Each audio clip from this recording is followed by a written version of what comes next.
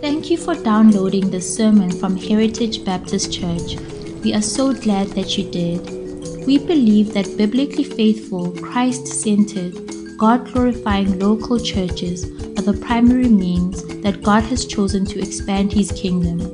If you are part of such a church, we hope that this message will supplement your spiritual diet. If you aren't yet part of such a church, we would love for you to visit us. For more details, please check out our website www.heritagebaptist.co.za.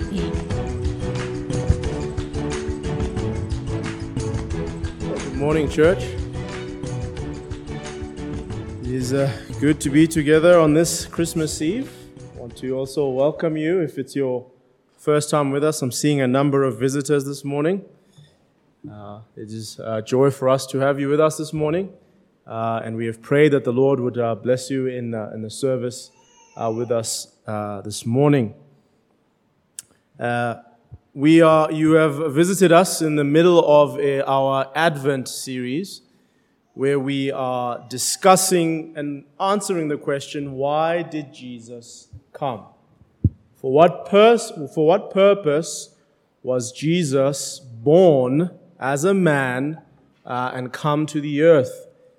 Jesus, having lived in eternity past, full of joy and wonder and love with his Father, according to the entire Scriptures, he had no need, no need to become a human being and participate in human struggles and participate in human weakness and be born and be at the mercy of men and their kindness as to where he is going to even be born.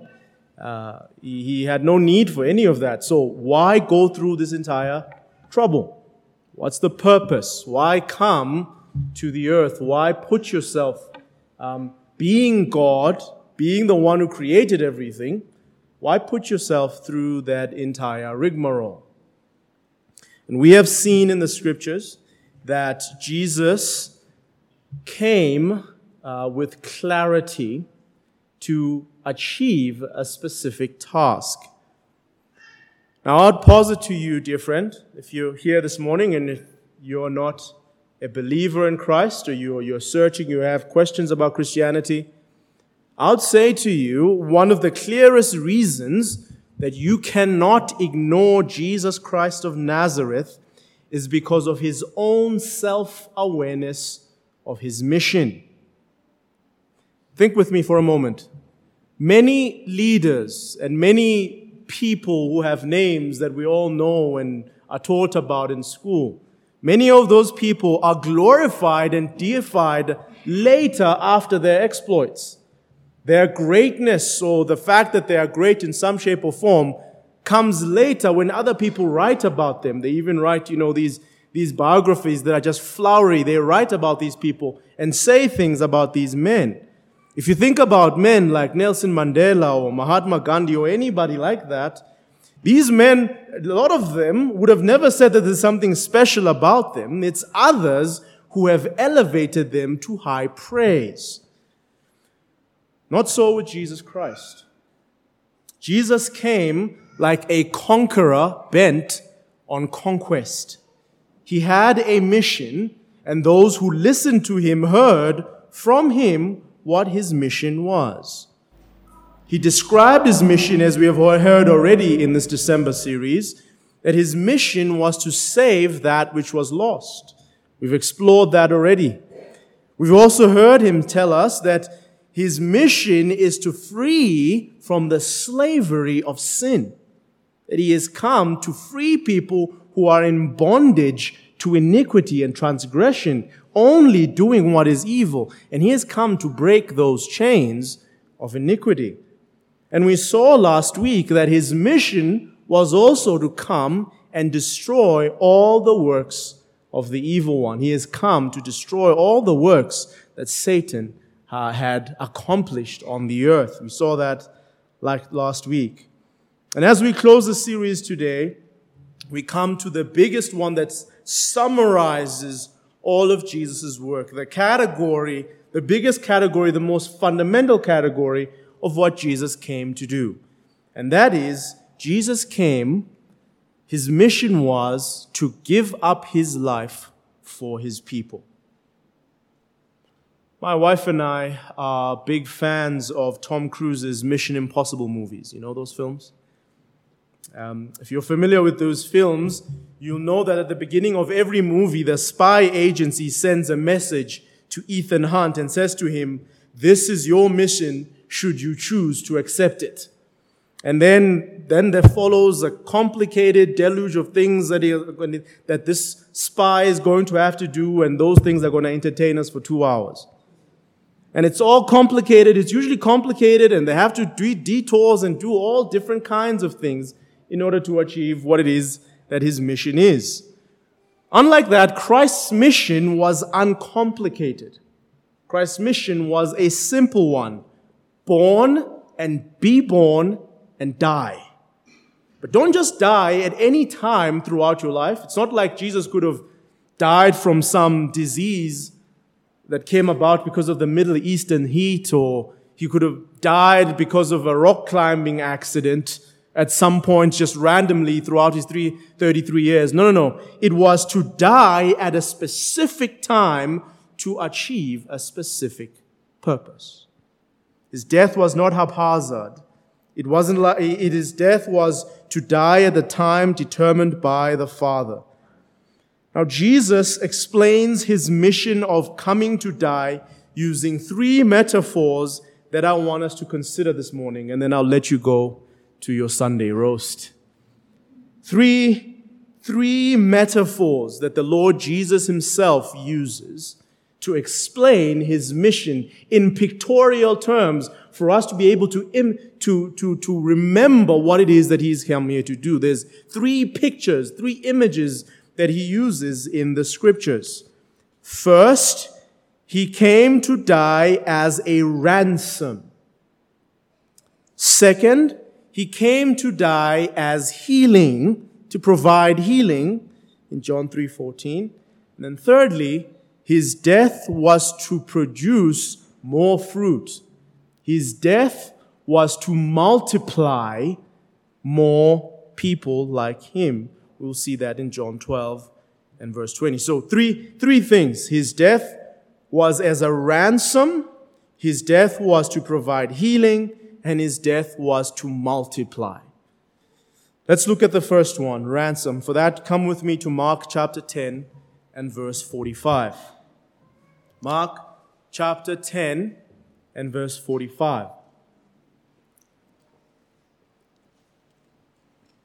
In this passage, the disciples are trying to be arguing about who's greater, who's bigger. They're trying to think about excellence and greatness in the kingdom of heaven. And the Lord Jesus tells them that they are to serve one another, that they are to be those who serve. And then he uses himself as the chief example of that service that they are to provide for each other. This is what he says in Mark 10, verse 45.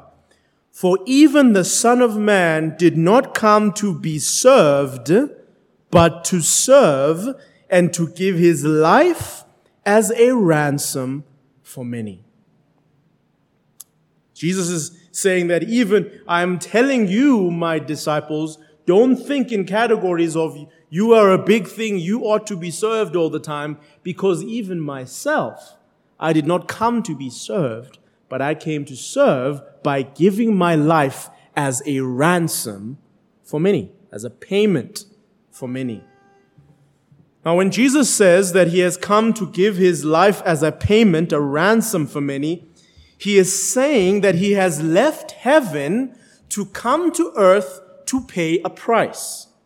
He has appeared for the purpose of paying a certain price.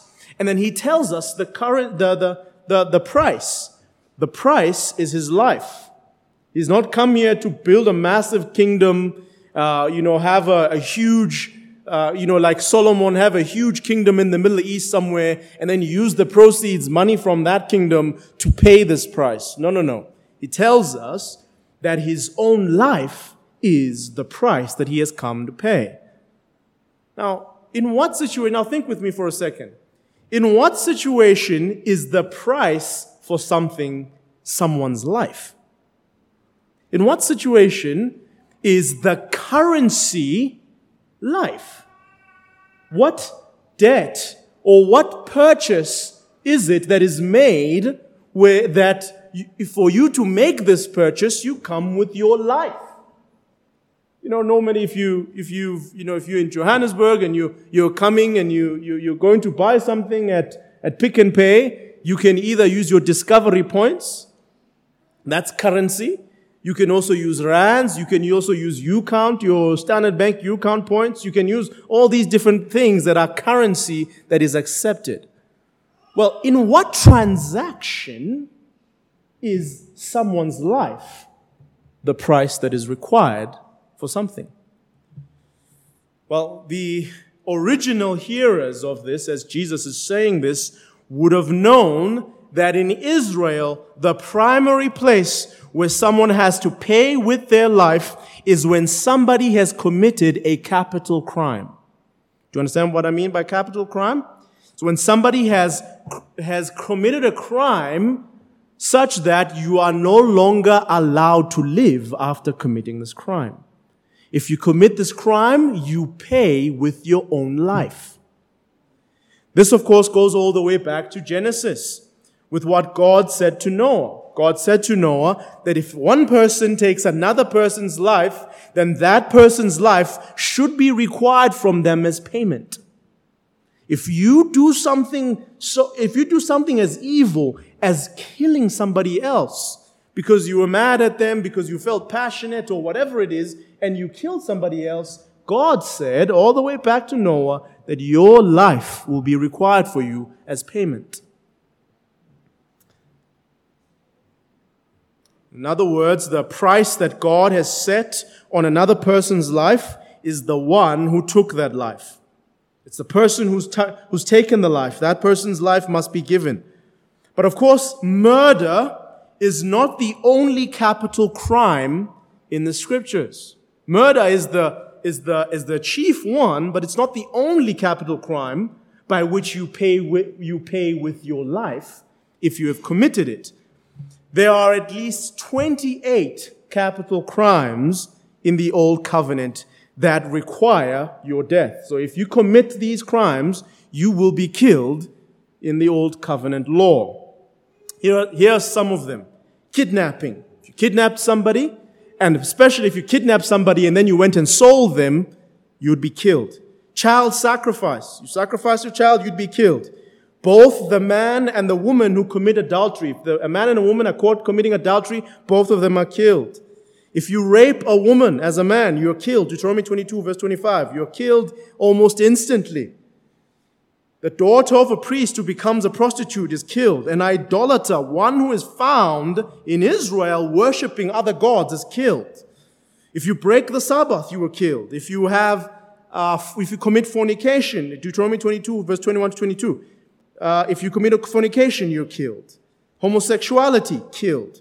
A man and his father's wife who commit incest, killed. A man and his daughter-in-law commit incest, killed.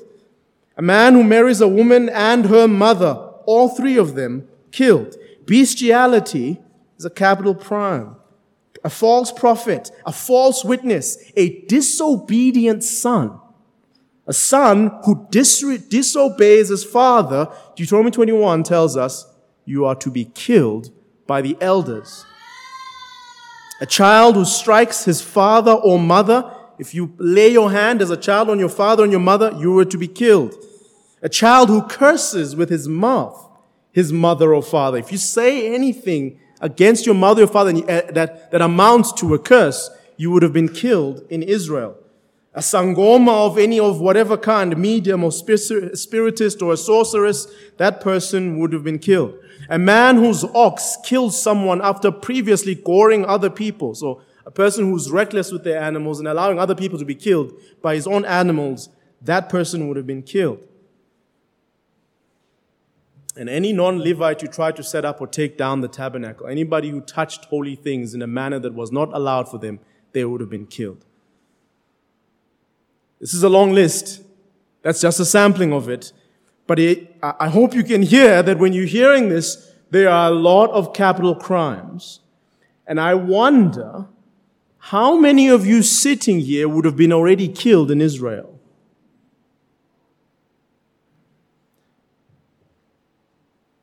This is actually worse, because when I'm using the word how many of you, I actually know the answer. The answer is not some of you, the answer is all of you. The answer is every single one of you here would have been killed. Here's why. The Bible says that generally all people are guilty of these. Jesus arrives and says that if someone has committed any of these in his heart, he is guilty before God of a capital crime. So you might have survived in Israel, still living, but before God, you are as good as having already committed a capital crime.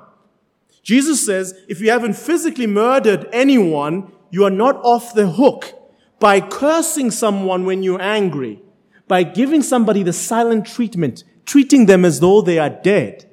You are as guilty before, and you will be liable before the hell of fire. He's saying before God's judgment, before God's court of law, you have committed a capital crime. He says the same thing about adultery.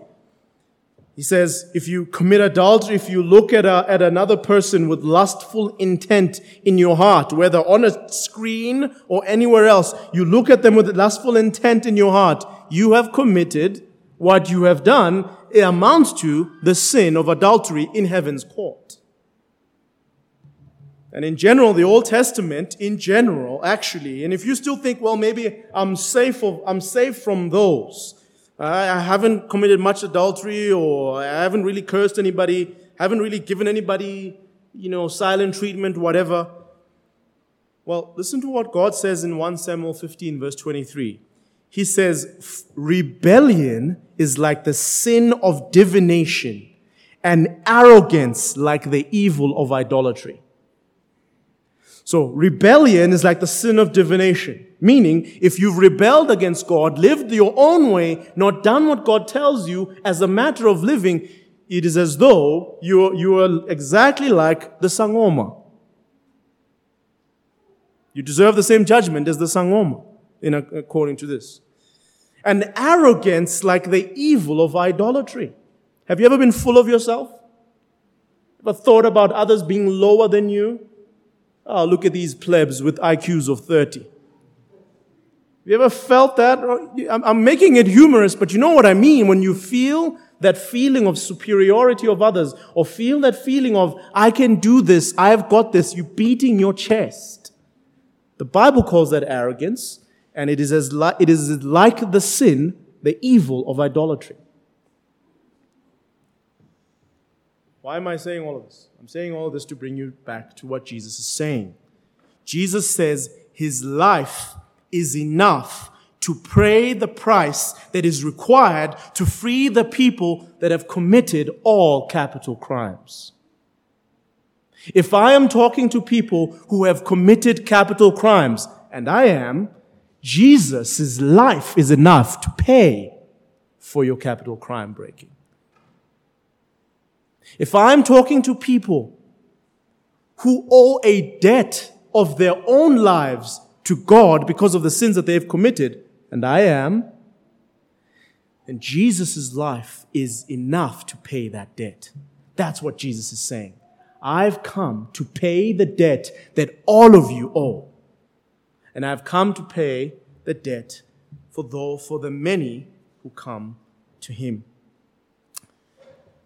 A man tells this story about his rich friend. Apparently there was a man in England who put his Rolls Royce on a boat and went across to the continent of Europe to go on a holiday. And while he was driving around Europe, something happened to the motor of his Rolls Royce. So he called Rolls Royce people back in England and asked, I'm having trouble with my car. What do you suggest I do? And the Rolls Royce people flew a mechanic over. Isn't that nice? They just put a mechanic on a plane and said, go to this guy. And the mechanic arrived to him somewhere where he is on the continent of Europe and repaired the car. And then the mechanic flew back to England and left the man to continue his holiday. And as you can imagine, the fellow was wondering, how much is this going to cost me? So when he got back to England, he wrote the people a letter and said, how much do I owe you for that whole expense of sending a mechanic over to fix my car?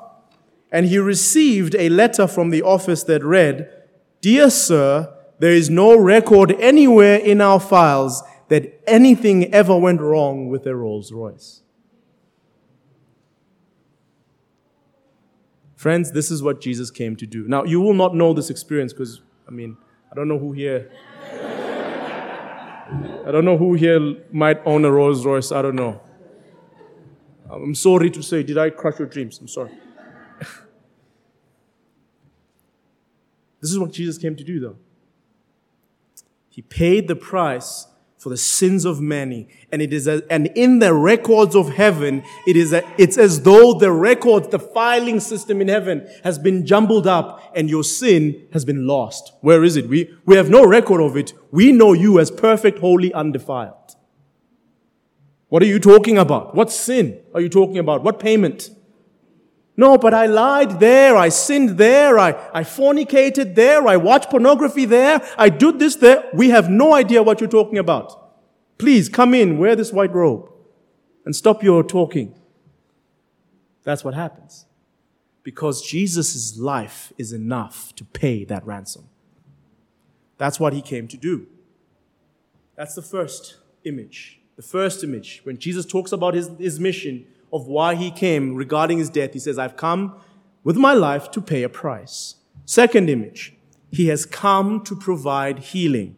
Come with me to John 3, verse 14.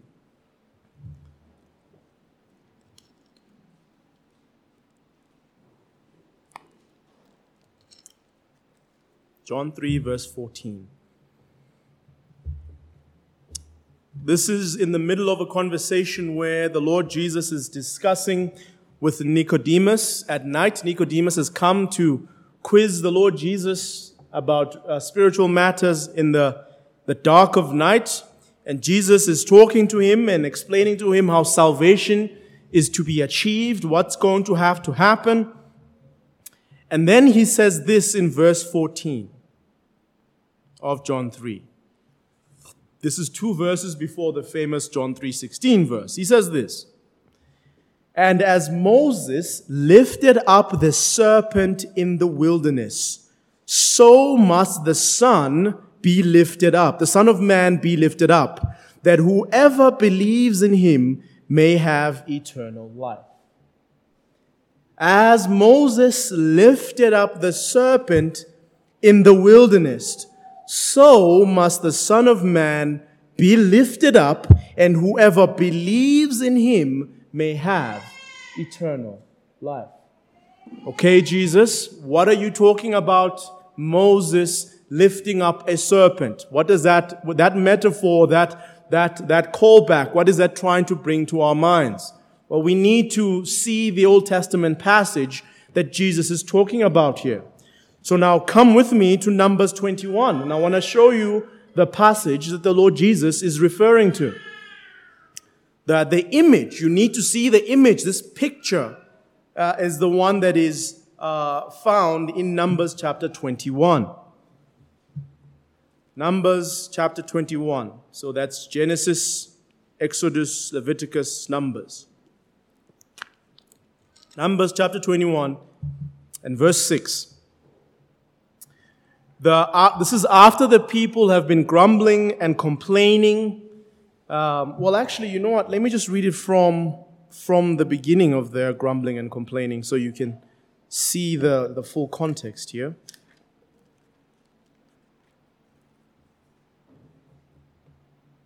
From verse 4. From Mount Hor, they set out by the way to the Red Sea to go around the land of Edom. And the people became impatient on the way. This is the people of Israel that have just been recently freed by God from Egypt. And the people spoke against God and against Moses. Why have you brought us up out of Egypt to die in the wilderness? For there is no food and no water, and we loathe this worthless food. Then the Lord sent fiery serpents among the people, and they bit the people. so that many people of Israel died. And the people came to Moses and said, "We have sinned, for we have spoken against the Lord and against you. Pray to the Lord that he may take away the serpents from us." So Moses prayed for the people, and the Lord said to Moses, "Make a fiery serpent and set it on a pole, and everyone who is bitten, when he sees it, shall live." So Moses made a bronze serpent and set it on a pole, and if somebody had been bitten by a serpent, he would look at this bronze serpent and live. The Israelites had complained and rebelled against God, and they'd started speaking against God and started speaking against Moses. And then God sends them this judgment, these snakes, these fiery snakes, which is commiserate with their complaining. And then the people went to their mediator, to Moses, and asked Moses to pray for them. And Moses prayed for them, and God commanded Moses to lift the serpent so that the people would be healed. I want you to notice two things from this story. First, I want you to note, who is it that brought the sickness? In the story, who is it that brought the sickness? It was God. Did you notice this? God had brought these snakes as judgment, these horrific snakes that were killing people. He is the one who had brought them, leading them to death in response to their own sin. Now you might ask, wow, sending snakes to kill people that you've just rescued these people. You're sending all these snakes to kill them. Isn't that a bit harsh? I mean, what did they do? Well, here it is. This is what they'd done. They had complained. They had grumbled against him. Now you might say, well, hold on now. We complain all the time. Complaining is a South African pastime, you know. When you meet a South African and you want to interact with them just to have some kind of camaraderie, you're going to decide. It's almost like you have a choice. Is it load shedding? Is it the roads? Is it the government? Is it the heat these days? Just let's find something to complain about and then we'll be buddies. We complain all the time. Is complaining and grumbling about hard circumstances that bad, really? Is it really that bad that God would send snakes to bite people and die a horrific death? You know, when you're dying, the snakes with their different poisons kill you in different ways. Some of them make your blood coagulate, others do horrific. They just do horrific things to you. Why would God do such a thing? I'll answer you by saying this. Anyone who thinks that complaining is a small matter, has not thought properly about what the sin of complaining and grumbling is. You have not thought properly. If you think that complaining and grumbling about hard circumstances is just a normal thing, you have not thought properly about what you're doing when you're complaining and grumbling. Haven't thought about it. Complaining and grumbling is an accusation against God. It is stating that God does not know how to treat people and that you know better. That if God had any sense, my situation would be a bit better and more comfortable right now. If God had any sense, if God had his thinking cap on straight, my situation would be better. Grumbling is saying that God needs my help in organizing the universe. He doesn't know how to handle his affairs. He needs me to tell him. Grumbling is making ultimate human actions. That is, it's raising human actions to an ultimate state. Yes, friends, you may be where you are because so-and-so did this or so-and-so didn't do that. But really and ultimately, you are where you are because God has ordained it. He has not just allowed it, no, He has ordained it. You are exactly where God determined you would be in eternity past. You are not an inch different. You're not a centimeter off. The plan is exactly as it is, and you are exactly where God wants you. To grumble and complain is to blame the universe, the maker of the universe, of miscalculation. Let me help the maker of the universe with his calculus. He's confused about how to organize my life. You are to grumble and to complain is to blame the maker of the universe of weakness, is to blame him, even worse, of lying. To you Christians, I say, there are very few sins that are worse than grumbling and complaining. As a believer in the Lord Jesus Christ who has been redeemed, there are very few things that are worse that you could do than to grumble and complain. Knowing what you know about who God is and what God has done so that you can be saved. That is why, friends, a Christian parent should never tolerate any hint of complaining or grumbling from their child. If you teach your child through the neglect of discipline that complaining and grumbling are acceptable behaviors, do not be surprised when your little angel turns into a devil. Discipline complaining and discipline grumbling out of the child. It's interesting because children who are disciplined for complaining end up being the happiest kids because they learn to be thankful instead of thinking of how things could be better. That's why the Bible often says, be thankful in everything. Make your prayers known, but bring them with thankfulness. Thanksgiving, be thankful. Not complaining and grumbling against the hand of God. My son, Koban, and my wife, Abby, have been reading Charlie and the Chocolate Factory. And when they finished it, we watched the original Charlie and the Chocolate Factory movie together. And I was struck by the one kid. Koban's going to correct me later. I forgot the kid's name. But I was struck by how the one kid who always wanted more things throughout the movie kept getting unhappier and unhappier. This kid was given whatever they wanted and they kept wanting more and they were never really and truly happy.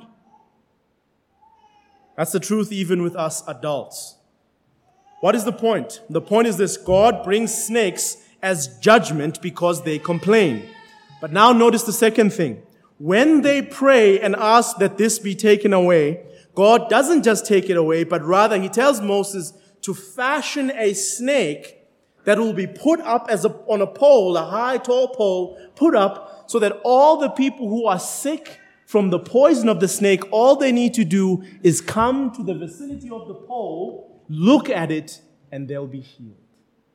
All they need to do, after all that horrific sin, after all of that heated grumbling, all they have to do now is rise their heads up and look at that snake. And the effects of judgment will be wiped away from them.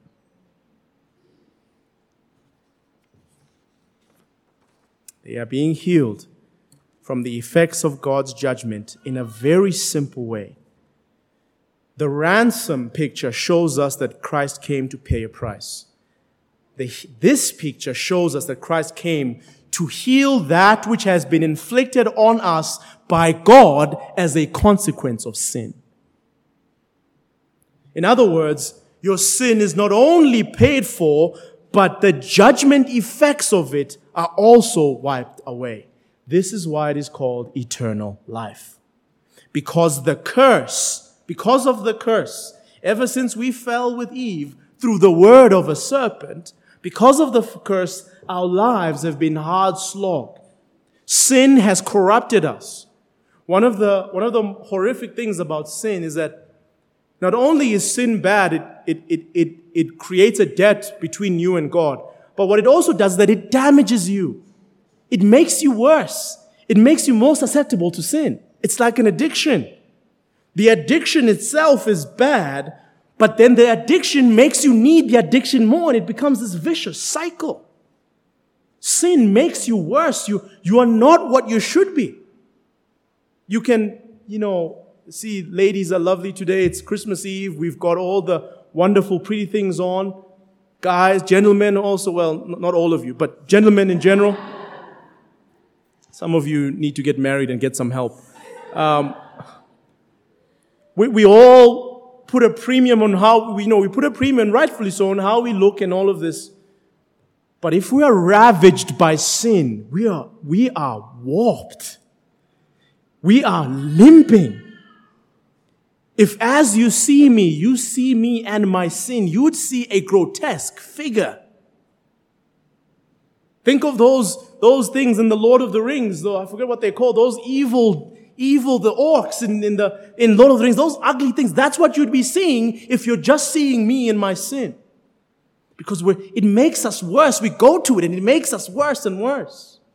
Jesus, when he's lifted high, you look at him, he takes away the effects of that sin. You are now brand new and you have eternal life. All the things that limit life are now removed from you. So now you can live forever. The effects of the curse, gone. Everything that limits life is now removed. You will live forever. This body that you have will be remade and you will live in it forever. Rejoicing in the glory of God, serving God in the way that you should, being bright and shining, wearing white robes and having no stain of sin. That's what it is to look at Christ. Jesus is saying, look at me and be healed. And imagine this simple thing. It's just to look. You can look at this mic, right? Here it is. You can look at it. Here's a mic. Look at it. Done. Healed. Have faith in Christ. Trust in him. Believe in him. Thrust yourself on him. And you will find a healing that supersedes all of the brokenness that you have experienced. Thirdly and finally, multiplication. Jesus' death would bring multiplication. Come with me to John chapter 12 as we come to a close. John chapter 12. We will read from verse 20. Our verse, however, is verse 24. But we will read from verse 20. Now among those who went up to worship at their feast were some Greeks. So these came to Philip, who was from Bethsaida in Galilee, and asked him, Sir, we wish to see Jesus. And Philip went and told Andrew. Andrew and Philip went and told Jesus. And Jesus answered them, The hour has come for the Son of Man to be glorified. Truly, truly, I say to you, unless a grain of wheat falls into the earth and dies, it remains alone. But if it dies, it bears much fruit. Jesus here speaks of his death as the planting of a grain of wheat. Now, I want you to notice a couple of things from what he says. First, he says in verse 24, if the grain of wheat does not die, it remains alone. So here's a grain of wheat. If it does not get killed and be put in the ground, it will not multiply. It will be on its own. If Jesus does not come to die, he remains alone. But in what way does Jesus remain alone? What is Jesus alone in? Well, the context is clear. He is alone as the one who serves the Father, as the one who follows the Father. When Jesus walked the earth, no one else before him or after him had been completely full of the vitality, the life of righteousness. No one else had been entirely holy, serving God out of the fullness of their holiness. The image of the grain of wheat invokes the ideas of nutrition and life. In many ways, when Jesus came, he was the only one alive, the only one living, because he was the only one walking in his purpose, following the Father, connected to his Father in a real way, living after him in a manner that he should. He was the only man who had ever done that. Everyone else, while they lived, they had been dying. From the moment we're born, growing towards death, full of sin, full of regret, under the curse. And Jesus says if he remains alive, he will remain alone. But then he says, if the grain of wheat dies, it will produce more. Now, if you've ever planted something, you know this to be true. You have to take it and put it on the ground and bury it. It's gone. And only then can it sprout and produce more of its kind. And he says here, much fruit. Notice that the Lord Jesus says this particularly at a time when some Greeks are searching for him. His answer to some Greeks who are looking for him, and what is distinct about Greeks is that they are not Jewish, they are not following the Lord, they are not connected to the life of Israel that they have because of Yahweh. When some Greeks are looking for him, the first thing that he says is that he must die so that he can produce more followers. He then explains how these followers must follow him from verse 25 and how they must live for him and the Father. But they cannot be followers if he does not die. Friends, Jesus came to pay the capital crime price of many. Jesus came to die to heal those judged because of sin. Jesus here also came to die to produce many others full of the same life that he had. Jesus came to produce more sons and daughters of God who really deserve that name, who actually deserve that name. How often have you been sheepish? Every now and again, I'm a Christian. But you're saying that under your breath because you know you just messed up. But the reality is, if you're in the Lord Jesus Christ, you can own that name. Because you will truly, finally, eschatologically, at the end, you will truly be revealed exactly as you are, just like Jesus. That's why the Bible says later on that when we see him, we will also be revealed. Paul says that our life is hidden with Christ in God. This is not really our life. Our life is yet to be revealed. And what is our life? It is a life of righteous vitality, of unending holiness. What he has bought for us is a life without any sin.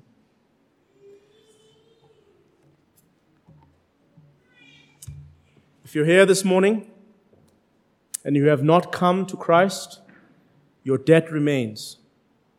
If you're here this morning, if you've not come to Christ, you are sick because of the judgment of sin. If you're here this morning and you're not in Christ, you are not actually alive. All the pain and sorrows and the every now and again coming depression, all of those things, they are telling you you are not actually in life. True life is to know God. True life is to walk with God. That's why Jesus said eternal life is knowing him.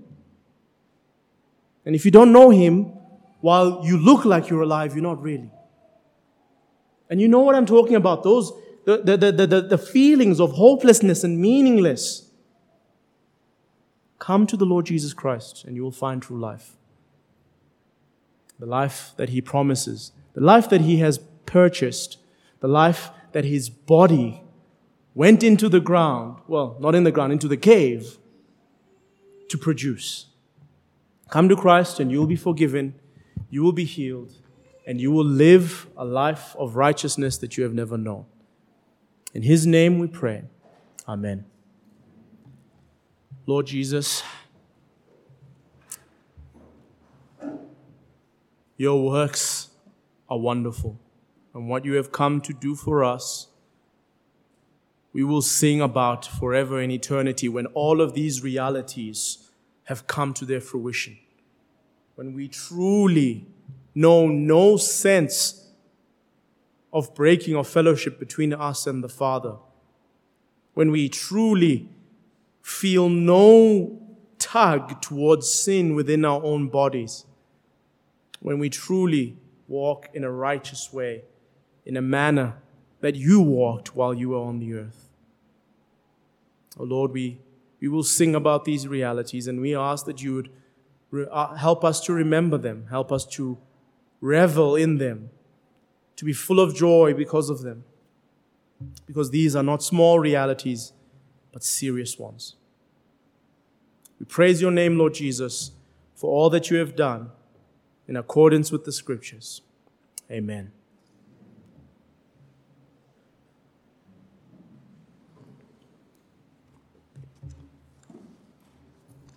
I'm going to ask you, if you're able to stand as we sing together, O come, Emmanuel.